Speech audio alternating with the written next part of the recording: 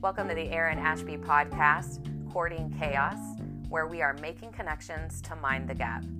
I am your host, Erin Ashby, and we are minding the gaps in business, dual home families, life, and love.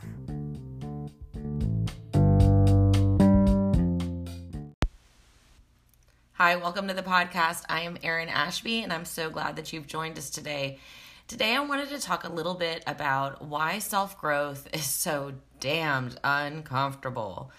So we go through these different growth phases in life, and they are just not comfortable. They are hard, and they are difficult to identify for ourselves and for our partners and friends and the people that are, involved in our lives.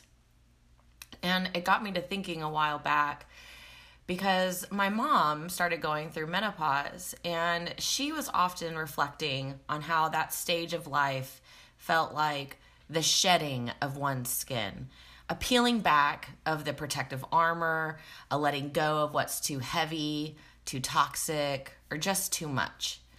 So it really got me to thinking that as women especially, we go through so many evolutions throughout our lives.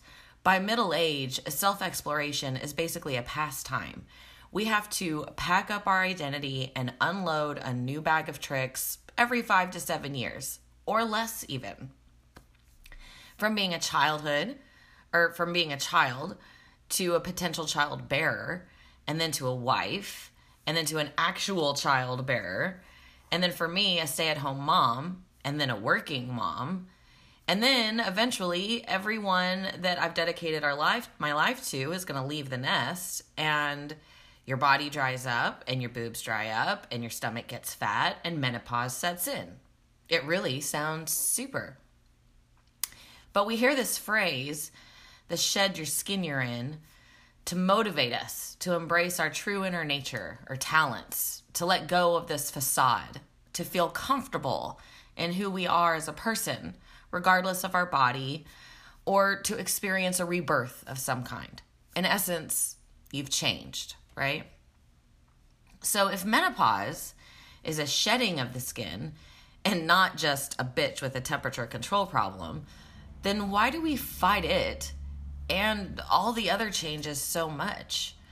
From our teen years to hormonal changes and having kids and postpartum, and in all of these changes have massive effects on us as a person, and we oftentimes fight that. We want to hold on to something else that we thought was before, or was easier, or that we're familiar with. So why do we fight it so hard? And if I'm going to be getting to this place in my life where I'm going to want to, shed all of this skin that's unnecessary and feel like a freeness afterwards, then what have I been packing on in the years before that is going to need to be shed? What maybe could I not pack on that I won't have to shed later? And what's worth holding on to? So I've been reading a lot of Stoicism lately and was introduced to Ryan Holiday last year. And if the obstacle is the way, then to me, the answers to these questions are in the patterns of behavior that slow down or thwart this growth phase, this evolution. So what happens when we're in one of these growth phases? What happens when we shed our skin? Do you see any patterns? Because I sure as hell do. Knowing the signs and the markers of a change coming can help us better communicate that to our partners and really honestly better identify our triggers for ourselves. Let me explain. It's like when you're pregnant and suddenly everyone you meet is also pregnant. Being aware of the change that's happening within yourself will make the things around you that are a catalyst for this change even louder. And oftentimes the things that move us into action are not good things. Things we dislike are more glaring, and so too is our resentment of them. So we're probably more prone to act when we don't like something than to seek improvement just because. Because honestly, we're just lazy animals, right? So here are some patterns that I have to check. When I first start feeling the coming of an evolution, I am almost always being motivated by something I don't like. And so it ends up generally going something like this. 1, I try to fix what I don't like. 2, when that doesn't work, I try to fix whoever is responsible for what I don't like. 3, when that doesn't work, I think about fixing me so I can regain control of whatever I don't like. 4, that often starts off with surveying my people to remind me of what doesn't need fixing. I'm told that you probably shouldn't have to do this, but what are friends for, right? 5, then I start looking for ways to increase joy, happiness, pleasure. All mostly unsustainable emotions. And this has not always led to great choices, especially in my past. 6, I start bitching a lot because nothing has changed. And then I find myself very easily triggered and I can't draw a boundary to stop it. And 7, I finally start writing. I start reflecting and I start turning inward. By 8, I've started working out. I'm exceedingly sick of the skin I'm in, and so I want to sweat it off. All of it. 9, finally, things start changing. But you see the problem here, right? Why not just cut all of that crap and skip straight to 7 where I'm reflecting? Or never stop 7 and 8 and skip straight to 9. In my second marriage, I'm still working on it. Well, we're still working on it. On what it means to be happy within yourself. To love, honor, and protect yourself. To start there first. And let's be honest, this whole idea of self can be perplexing. So now I'm looking to philosophies like Stoicism. I'm taking personality tests. I'm a 2 on the Enneagram, in case you're wondering. I'm looking to friends to keep me in check. That's a big one for me. I'm listening to all of my favorite actors turned life coach, from Russell Brand to Will Smith and Jim Carrey. I'm watching Murray TV. I'm soaking in all things Brené Brown. I mean, I am all in. I'll be 36 this year, and like I said, by now self-exploration is basically a hobby. But what I'm still struggling with the most is really knowing what's toxic. My situation, my relationships, me, and how can you tell? How do you know when you're not the crazy one? Or worse yet, when you are? This is probably where I lean on my friends the most, because our own reality is all true to us. But what makes it real is third-party perception. So how many third parties do you have to ask to hear the answers that you want? And how many tell you the truth that you may not want to hear? What I've learned so far about what's toxic is that more often than not, it's a combination of things.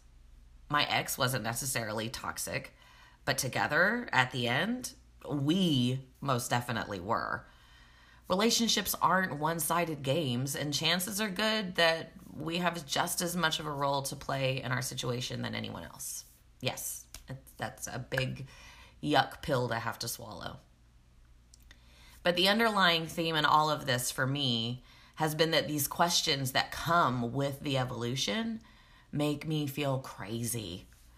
I remember when the hormones first set in when I was 13, and I was sitting on the couch with my mom, and I just burst into tears. She reaches over for my hand, and she looks all concerned, and she asked me what was wrong. And I just replied, I have no idea, and just made me cry even harder. And all she could do was laugh at me. Because you just feel like a crazy person. Because none of it is comfortable. None of it's comfortable. Feeling restless and uneasy are essential to growth. Even not understanding what the next step is. You just have to embrace the suck.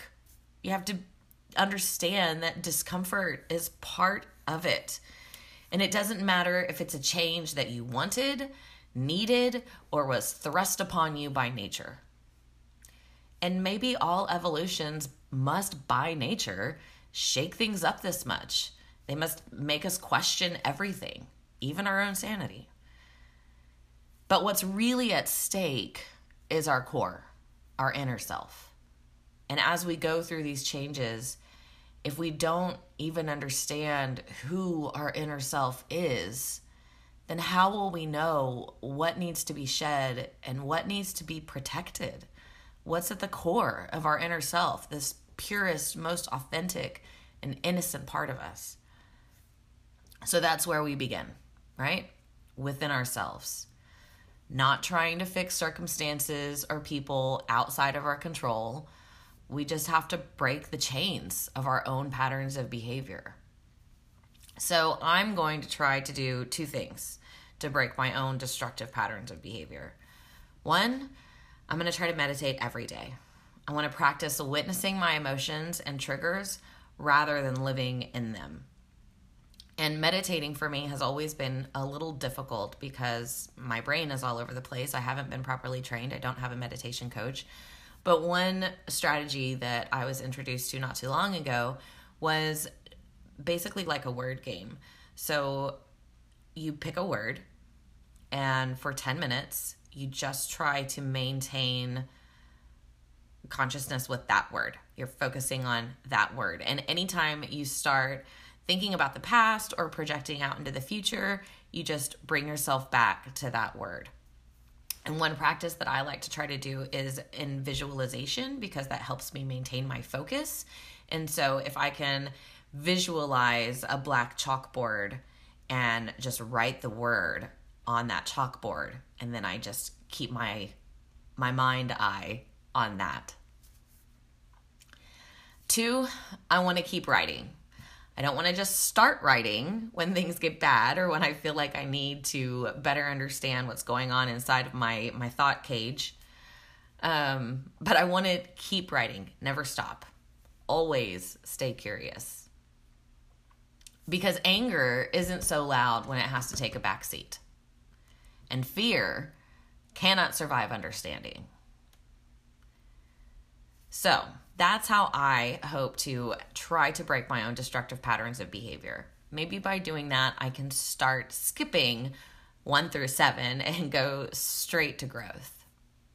How will you break the cycle and embrace your personal evolution? I would love to hear what you do now, what you want to do, what your stuck points are. I'm all ears. Thank you so much for joining us today. I'll catch you next time. That is it for us today. Thank you so much for joining me. This has been Courting Chaos, the Erin Ashby podcast.